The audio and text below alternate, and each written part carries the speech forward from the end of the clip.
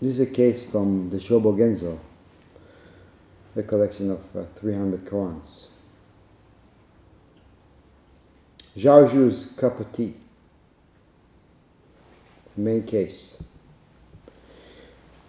Zhaozhu asked a newly arrived monk, "Have you been here before?" The monk said, "Yes, I have been here." Zhaozhu said, "Have a cup of tea." Later, he asked another monk, "Have you been here before?" The monk said, "No, I have not been here." Zhaozhu said, "Have a cup of tea." The monastery director then asked Zhaozhu, "Aside from the one who has been here, why did you say, 'Have a cup of tea' to the one who has not been here before?" Zhaozhu said, "Director." The director responded, "Yes." Zhaozhu said, "Have a cup of tea." Commentary. In the real truth, there is no other thing that is present. In worldly truth, the 10,000 things are always present.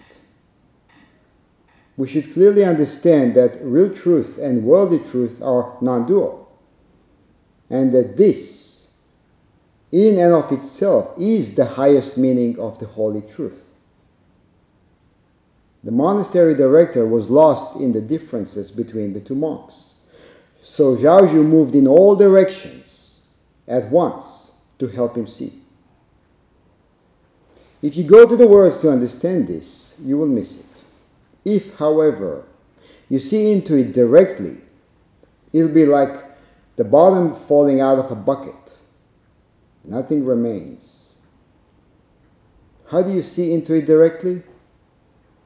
Have a cup of tea. Capping verse. In the ordinary, nothing is sacred. In sacredness, nothing is ordinary.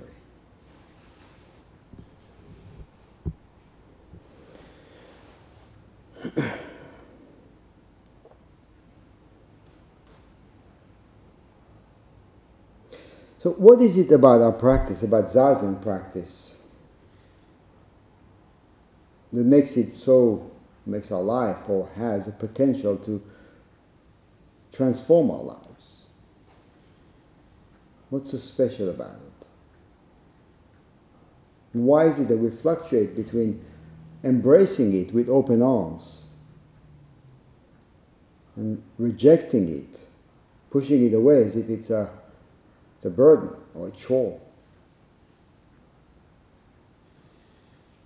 Practice itself is very simple. Right? It's not, the pushing or pulling does not come from the practice itself. When we look at Zazen, all we're asked to do is to sit down, fold our legs, direct our attention inwardly, now move for a little while, observe the ebb and flow of thoughts, feelings, sensations. That by itself is not complicated. Everyone can do that. A child can do that. Not that they do, but they can do that. The child can do that. It's as easy as that. And a person 80-year-old can have major complications with it. None of it comes from the practice itself.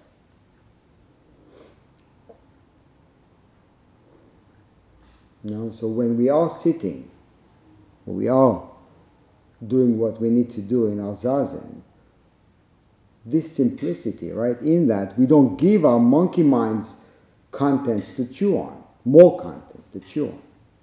So gradually, it actually becomes subdued. As the process happens, the dust created by the constantly churning mind begins to settle. And little by little, we're able to get in touch with a selfless reality. We're there and we're not there. We have a name and we are nameless. We have a body, but the body is transparent at the same time. It's not the practice of avoiding having a body or pretending we don't. It's not a practice of pretending we don't feel sadness, happiness, nor lament. Includes it all.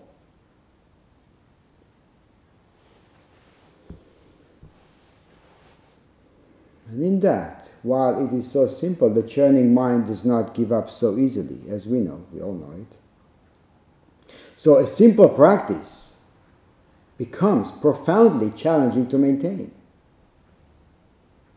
Right? The restless energy stirs us away from the cushion, away from practice, away from upholding the vows, away from reading, maybe away from listening to talks, for coming down to Dokusan.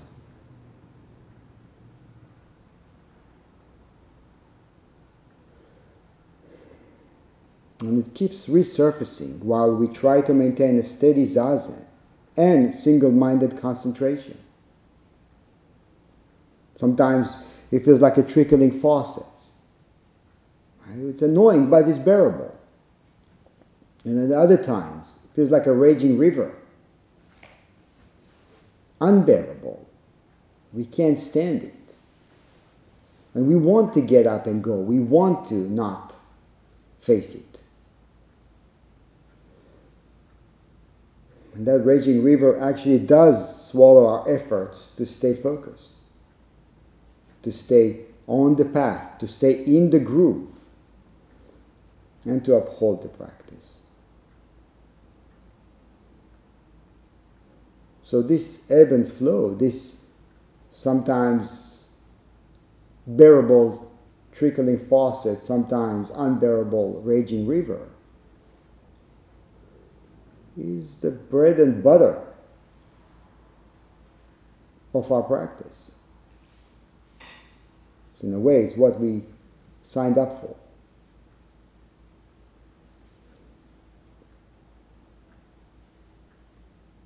And we experience a restlessness,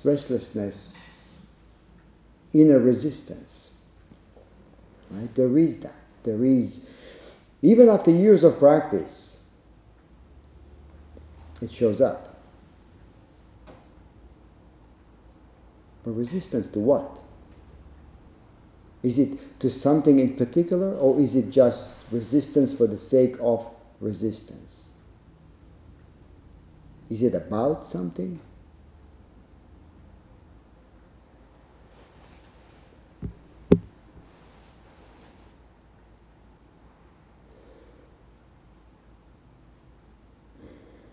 You know, we heard many times, and maybe you also experienced in your practice, through your practice, that wisdom and compassion are non-dual. Which means that wisdom manifests through compassionate action, kindness, generosity. This also means that the flip side of that is the manifestation of ignorance through self-concerned actions, antipathy, stinginess. And often, you know, the depth of practitioner's realization is seen, measured, through the degree of selfless acts of generosity. Right? You can see it in the willingness of a practitioner to lead an open life of giving and sharing. You can see it with the level of grasping in regards to possessions, titles, other people. Giving is considered a virtue by many people. But how often is it alive? Other than being a virtue, how often do we actually see it in action?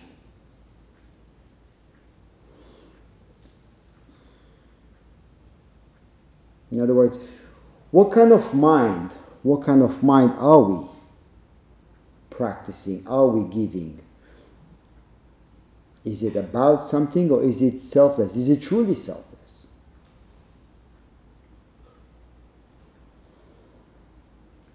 With what kind of mind are we receiving?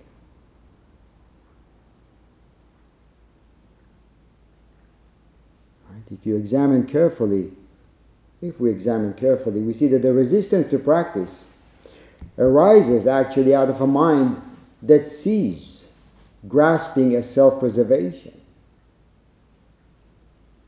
So the resistance that we experience when we look at it actually comes out of self-preservation, thinking that practice will eliminate, and it does eliminate something.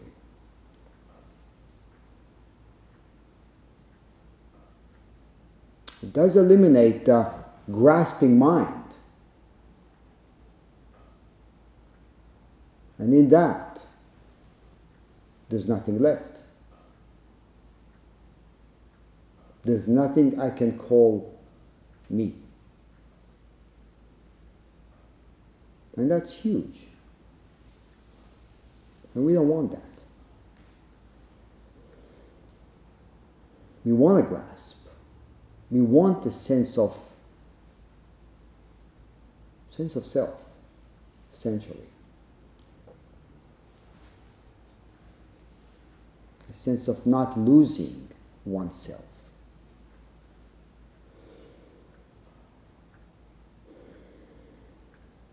Grasping comes out of fear of annihilation, of not existing.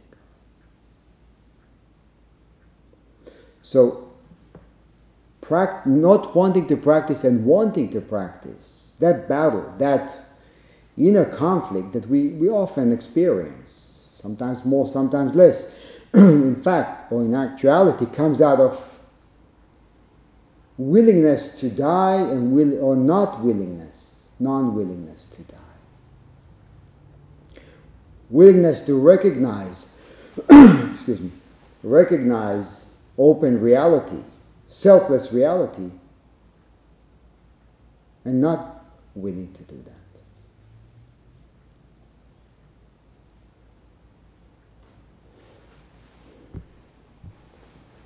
Now, this is Thanksgiving weekend, a time for appreciation, a time for selflessly giving, selflessly receiving.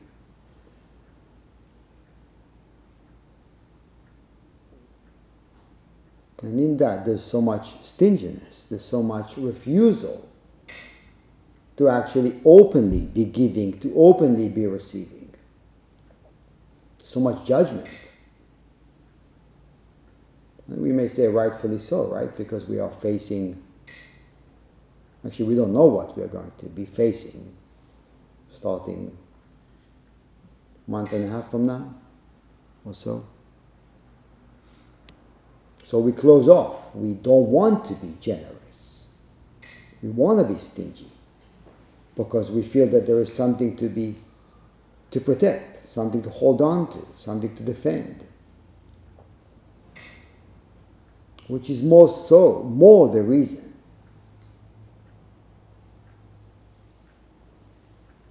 to go the other way, to be generous, to be open, to express kindness.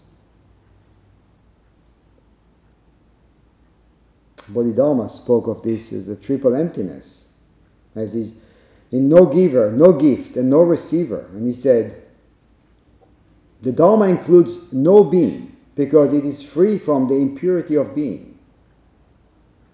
And the Dharma includes no self because it is free from the impurity of self. Those wise enough to trust and understand this truth are bound to practice according to the Dharma. Right? In that, if we practice according to the Dharma, if we are giving according to the Dharma, there is no giver, there is no gift, and there is no receiver. If we are giving and receiving based on an idea of a self that can increase or decrease based on what is being given, what is being received, and how is the gift being received, then we become very calculating. We measure, we weigh, we quantify, we judge. We may give, we may not give. That depends. It depends on how the other person will receive. Depends on what will I get out of giving. And depends on maybe whether or not it will be reciprocated. Or hopes for it being reciprocated. So Bodhidharma kept going by saying, and since that which is real includes nothing worth begrudging, they, those who practice according to the Dharma, give their body, life, and property in charity without regret, without the vanity of giver, gift, or recipient, and without bias of attachment. And to eliminate impurity, they teach others, but without becoming attached to form.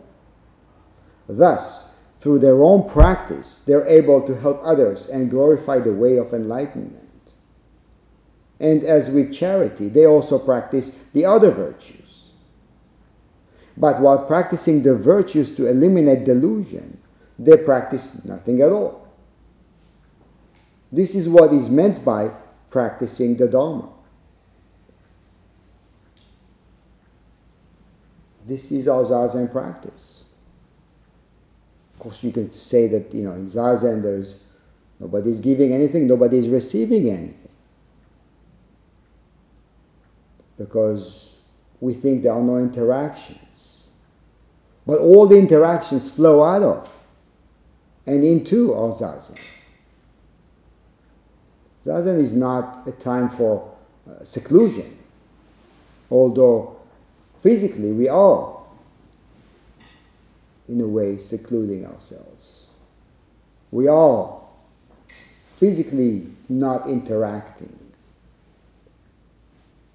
Form-based non-interaction. That's true. And then there's something in us that knows. There's something that knows that this is its end and it's a threat. And if we dive deeply into that, we lose the boundaries. We lose the game, actually. We lose the game of gaining points, gaining value, gaining worth, being someone. That we lose. Or at least it seems as if we lose. But the deeper we go, the more we realize that we're actually not losing anything. We just stop inventing.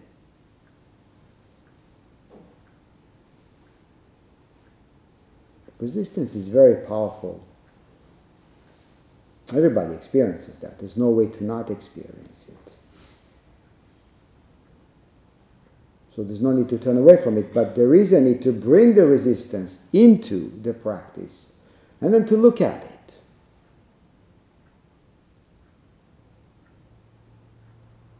It's probably one of the more common discussions with practitioners, between practitioners and teachers. Is the resistance to the practice itself.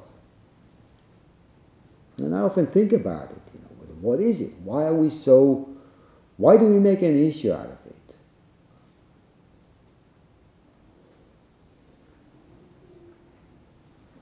Zazen practice can be seen and has been compared to a giant furnace that has the potential to burn whatever it is we put in it, without leaving any traces. So if we allow it, it will burn all the resistance and the discursive thoughts. But we have to be willing to do that. We have to be willing to bring everything, including our most precious thoughts and ideas about the self, including the hopes of becoming something someday. Actually, including the hopes of becoming enlightened. That too has to be brought into our Zazen practice and be burnt completely. So that also has no traces.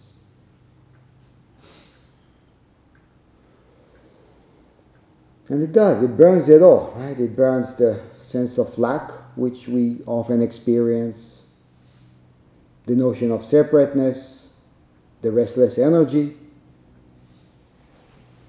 It's the chicken and the egg, isn't it?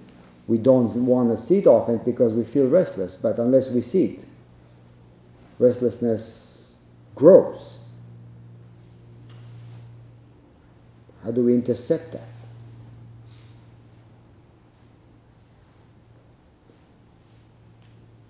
Of course, it's not just the sitting itself that we are talking about. Sitting is standing up. Standing up is walking. Walking is talking. Talking is taking action.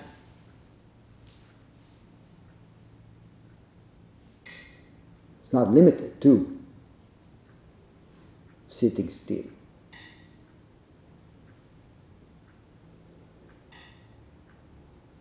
So when it burns it all out, when our Zazen burns it all out, all that is left is just the vastness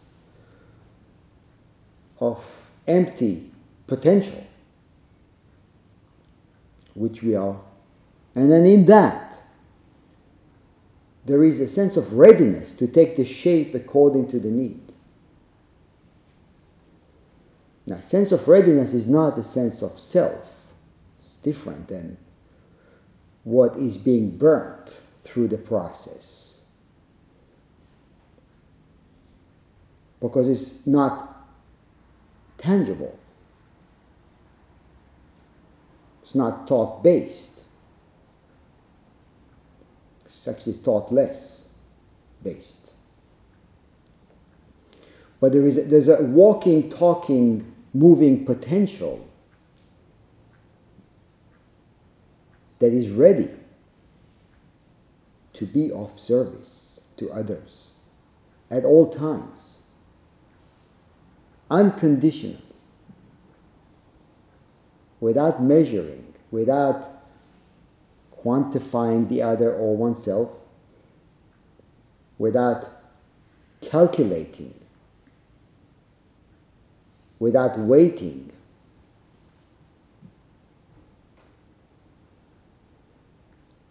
And the giving itself also burned itself out through the action. So after the giving has taken course, or its course, there's nothing left.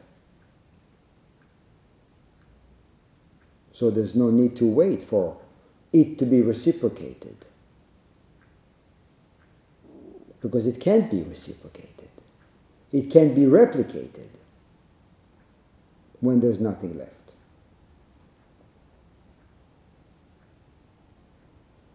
That's pure being, that's pure living, that's pure giving. That's what Bodhidharma meant by the triple emptiness.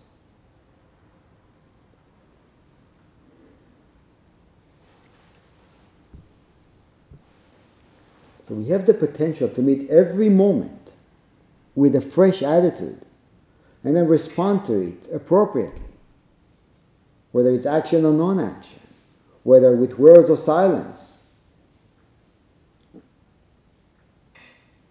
It's an interesting thing, we so often we feel like we have to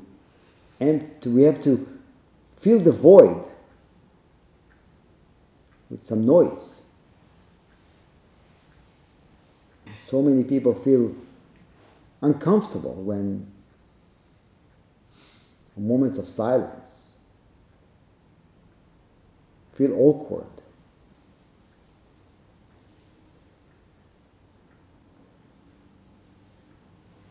Feel maybe selfless. Maybe that's why.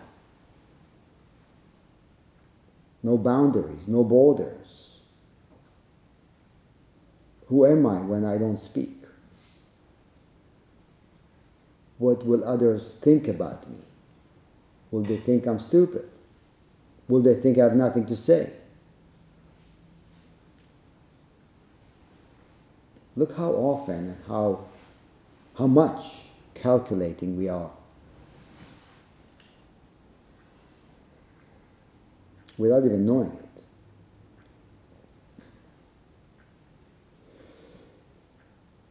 So this potential is inherent in all of us. It's nothing special, it's nothing unique to one individual more than another. But the only way, there's no other way to really tap into it unless we get beyond discursive thinking, we get beyond the restless energy. And there's no other way to get beyond the restless energy unless we sit down, stop feeding it, and just observing it. Or we are at its service.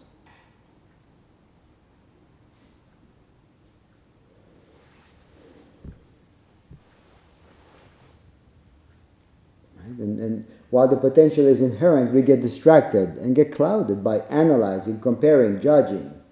It happens all the time, right? The slightest hesitation,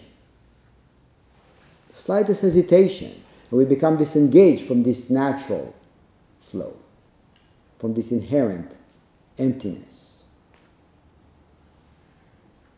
We get distracted, we hesitate, we get trapped. And then we get lost in an imagined version of reality. In reality in which I am the main character, everybody else is judged by my thoughts, my concepts, my beliefs. I accept or reject based on what I see through my personally tinted glasses. Right? This is just how the differentiating mind dominates our words, actions, dominates the world we live in. And then the world becomes fragmented. Gaps are born.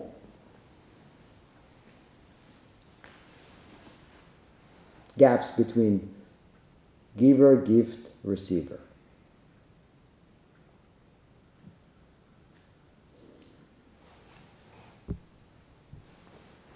And of course, when the world is chopped up to fragments, people are categorized and valued based on conceptual structure created by cultural, societal forces. We can't avoid that. There's no way to avoid judgmental thinking. As soon as the eye rests on something, judgmental thinking arises. As soon as a sound enters the ear, judgmental thinking arises. There's no way to avoid that. There's no need to avoid that. It's just how the thinking mind works. It's how the influenced thinking mind works. Bodhidharma said to not be surprised when we feel this way, when we encounter repetitive judgmental thinking. Or when we encounter the way karma manifests in us, whether through our own pasts, personal pasts, or generations before us. There's no way to avoid that, there's no need to avoid that. All we have to do is just throw it into the wide empty sky. the vastness of space. And let space worry about that, carry that for you. We don't have to walk around carrying the burden of this kind of world or this kind of reality on our shoulders.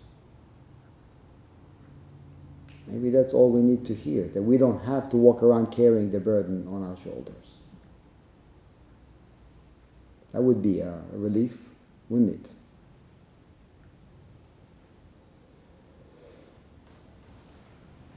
So sitting, practicing gives us the option to see how we trap ourselves. Or as Plato said, to see how we become imprisoned in the body like an oyster in the shell. And also to see how we can free ourselves.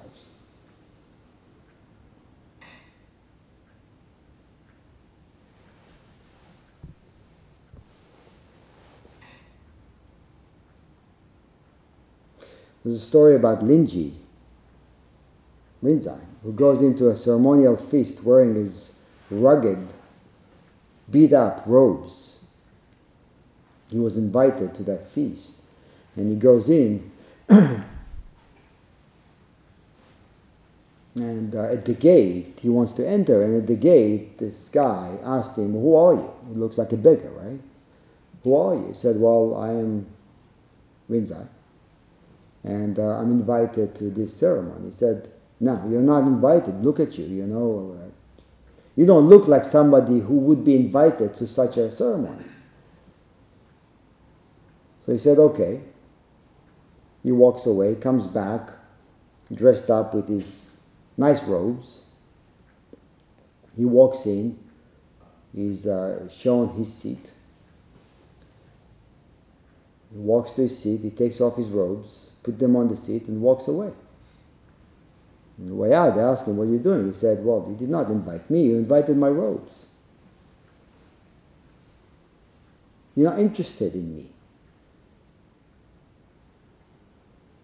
And it's a nice little story. I mean, of course, this is Rinzai, but it's a nice little story because we do that. We respond to life in this way, either by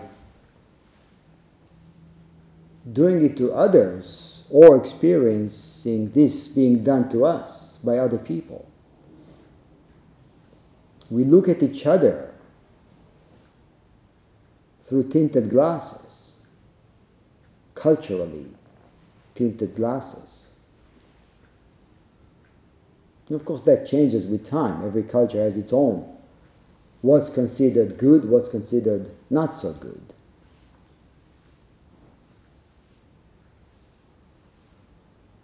Years ago in India, it was a custom actually for women to wear shirts that are cut just above the belly, so they could show how big their bellies are, to show that they have enough money to eat. They have big bellies. They could show that they show status, or it was a status symbol.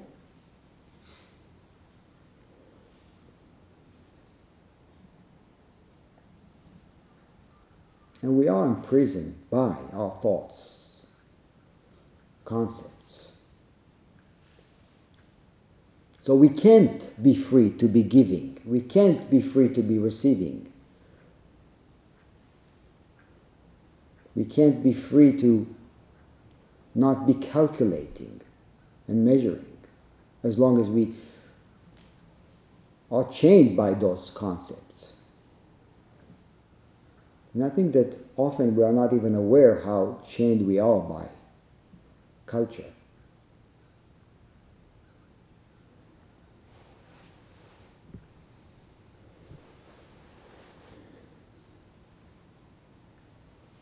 Differentiation without equality creates self-inflicted suffering, as we see.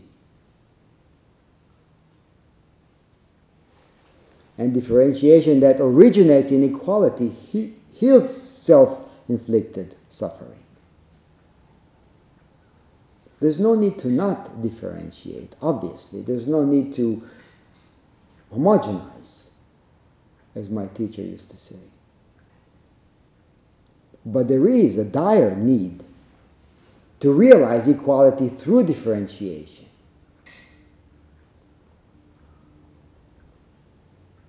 So of course there is someone who is giving and someone who is receiving. Of course the doing, the charity, the kindness is directed at, towards a person, a group of people, at a certain time or situation, of course. And in that we have to lose ourselves. As we do in our zazen, as we do in our kinhin.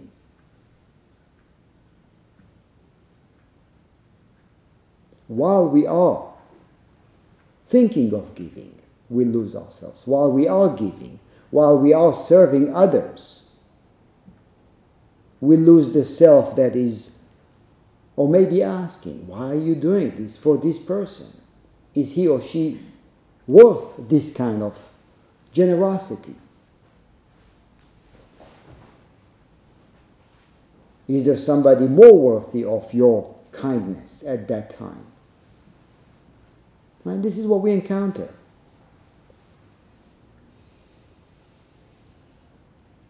And that's not personal either. Those thoughts are not personal. They're just passing thoughts.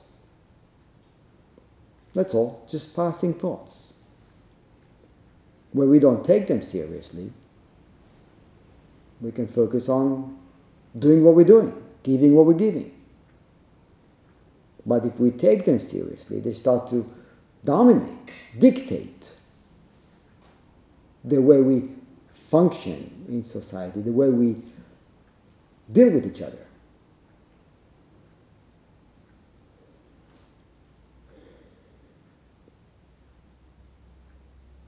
In this koan, again we encounter Zhaozhou. In this koan, Zhaozhou does exactly that, right? This is exactly what he's doing. While dealing with differentiation, or on purpose, he goes into differentiation to point at equality. And he's doing it in a natural and unassuming manner. He's just doing his thing. He's not being calculated.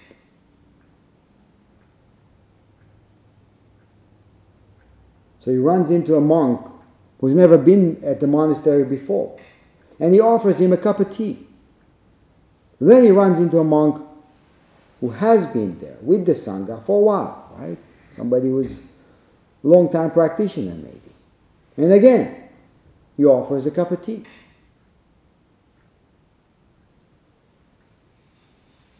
So while seeing and acknowledging differences, because he is asking about something that is different, and he knows, I've never seen this guy before. This guy's been here for a while. He knows that. But he raises it. Nonetheless, he raises the differences and he responds with equality.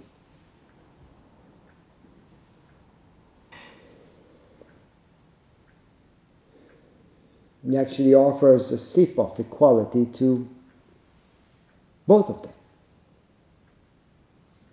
In a generous way, in a caring way, grandmotherly kindness, as it is often referred to. And it's actually an essential part of practice, essential part of realization. Dogen, there's a story of Dogen that he had somebody who was about to become a successor, and apparently had deep understanding, deep realization, maybe deep Kensho experiences. And he told him, yes, I understand, I see that you have reached this level, but you have not yet achieved grandmotherly kindness. you still are, to a certain extent, possessive of your realization, of being different, by being the one who has realized more than others. But what could be realized if not equality? What else wisdom could be?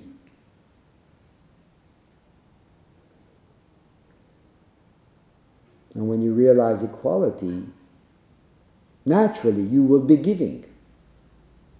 Naturally you will not be calculating and measuring.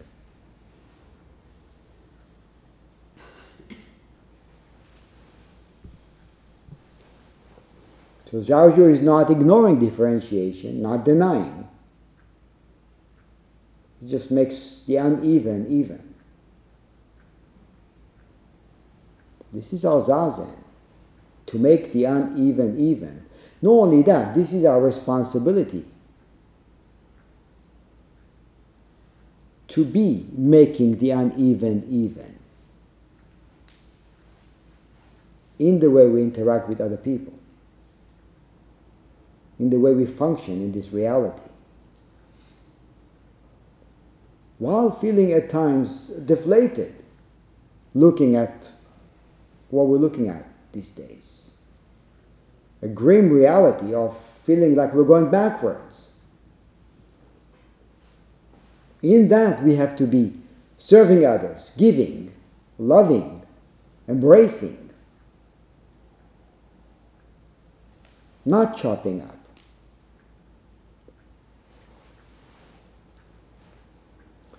So observing this, right, the monastery director felt perplexed. So he asked Zhaozhou, aside from the one who has been here, why did you say have a cup of tea to the one who has not been here before? And the footnote there says, I'm afraid he has missed the whole thing. He was there, or at least his eyes were open, his ears were open to listen, but he wasn't seeing what was going on, he wasn't hearing what was going on. He was intoxicated by his mind, by his judgments. To be blind is to be blind. To not see is to not see. To not hear is to not hear.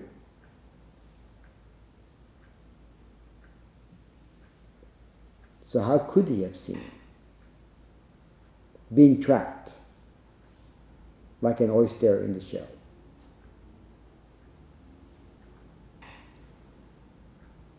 So Zhaozhou says, director. Now this director, this is the same as have a cup of tea. This director comes from the same loving, kind, embracing heart of Zhaozhou. When somebody calls your name, calls out your name, and you say, yes, at that moment, what is missing? At that moment of acknowledging each other, calling and answering and calling. One doesn't come before the other. Happens at the same time. At that moment of recognition, do we recognize? That is giving, receiving, and a gift. Right there. Just calling somebody by their name and having this person answer. Only if it's done from a non-differentiating mind, a non-differentiating heart, then giving happens.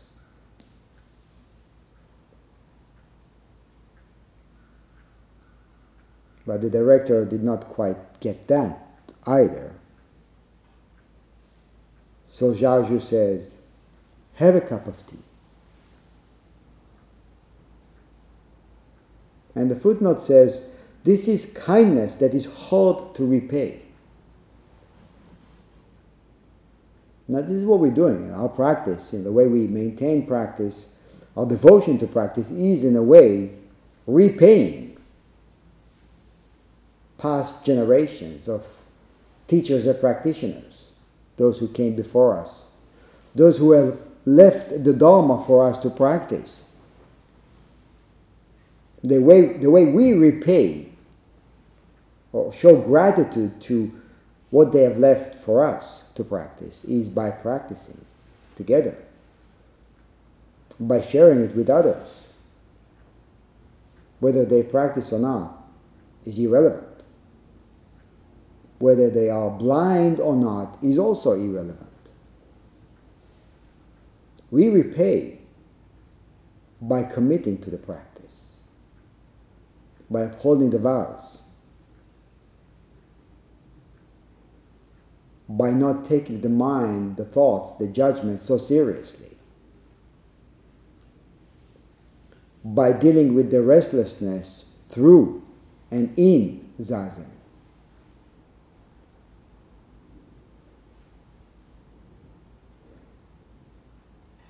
By paying attention, moment by moment, paying attention.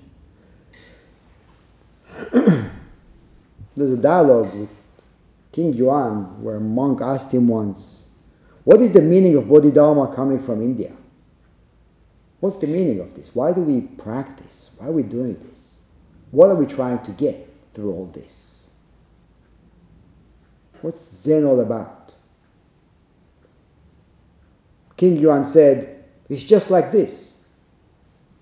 So the monk asked further, what do you have to teach these days? King Yuan said, come closer. So the monk moved closer.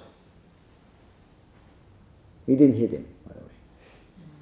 He said, keep this in mind. That's all he said, just keep this in mind. He says, come closer. He came closer. Keep that in mind. What a great advice. Come closer. Pay attention. Be present. Don't run away. Run towards your fears, your hopes, your expectations, your judgmental thinking. Get close to that. All the emotions that we experience, that too. Instead of running away, we go towards. And when we go towards, we have a chance to examine and to see whether or not what we feel about it or what we think about it is true. So we don't take it for granted. I know why I feel this way. I know I am not worthy of receiving attention from others, receiving love from others. I know others are not interested in my presence, in what I have to say. I know I have nothing to offer. Or I know I have all the answers. That too is a trap. Whatever it is, we come close to that and look and listen and eliminate the gap.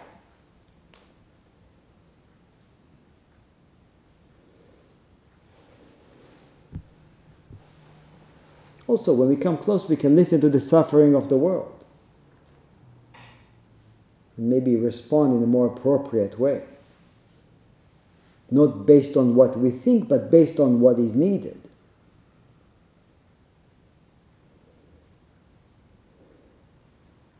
And it doesn't matter how deep the realization is or the level of understanding. Right? I mean, since wisdom and compassion are non-dual, a genuine compassionate response is already infused with essence of wisdom. So if we don't worry too much about level of understanding or depth of realization, then we are free to focus on serving others. And then in that, through serving others, we deepen our realization. Because we deepen compassion. And compassion is wisdom. So we don't have to worry so much about how many koans I went through, I've passed. These koans are too difficult, too easy, or whatever. It really doesn't matter. It does matter to not judge or not fall a victim to our own judgments.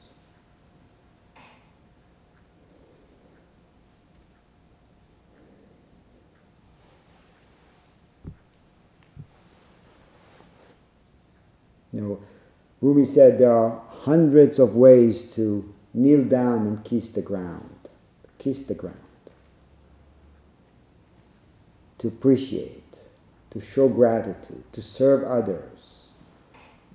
There are hundreds of ways to make the uneven even. You know, the four immeasurables go into the heart of that.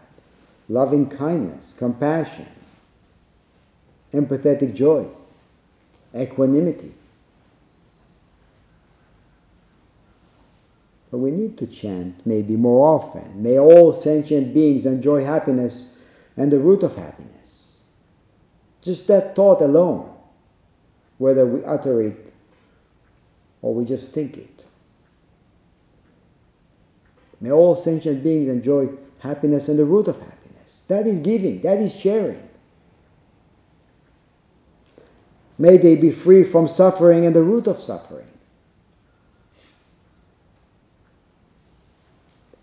May they not be separated from the great happiness devoid of suffering.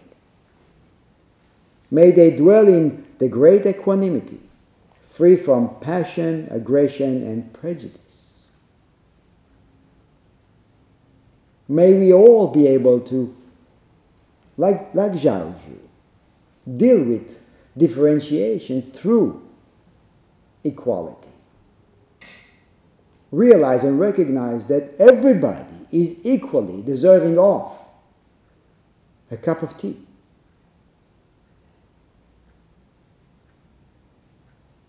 But that tea has to be made fresh, on the spot. It's not in your backpack.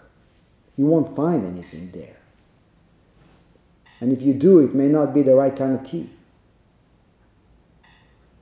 Or it may be stale, may be contaminated by your thoughts, by your past, by your karma.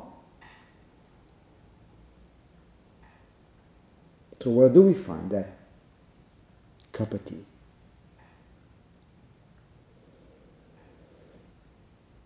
Where do we find this cup of tea?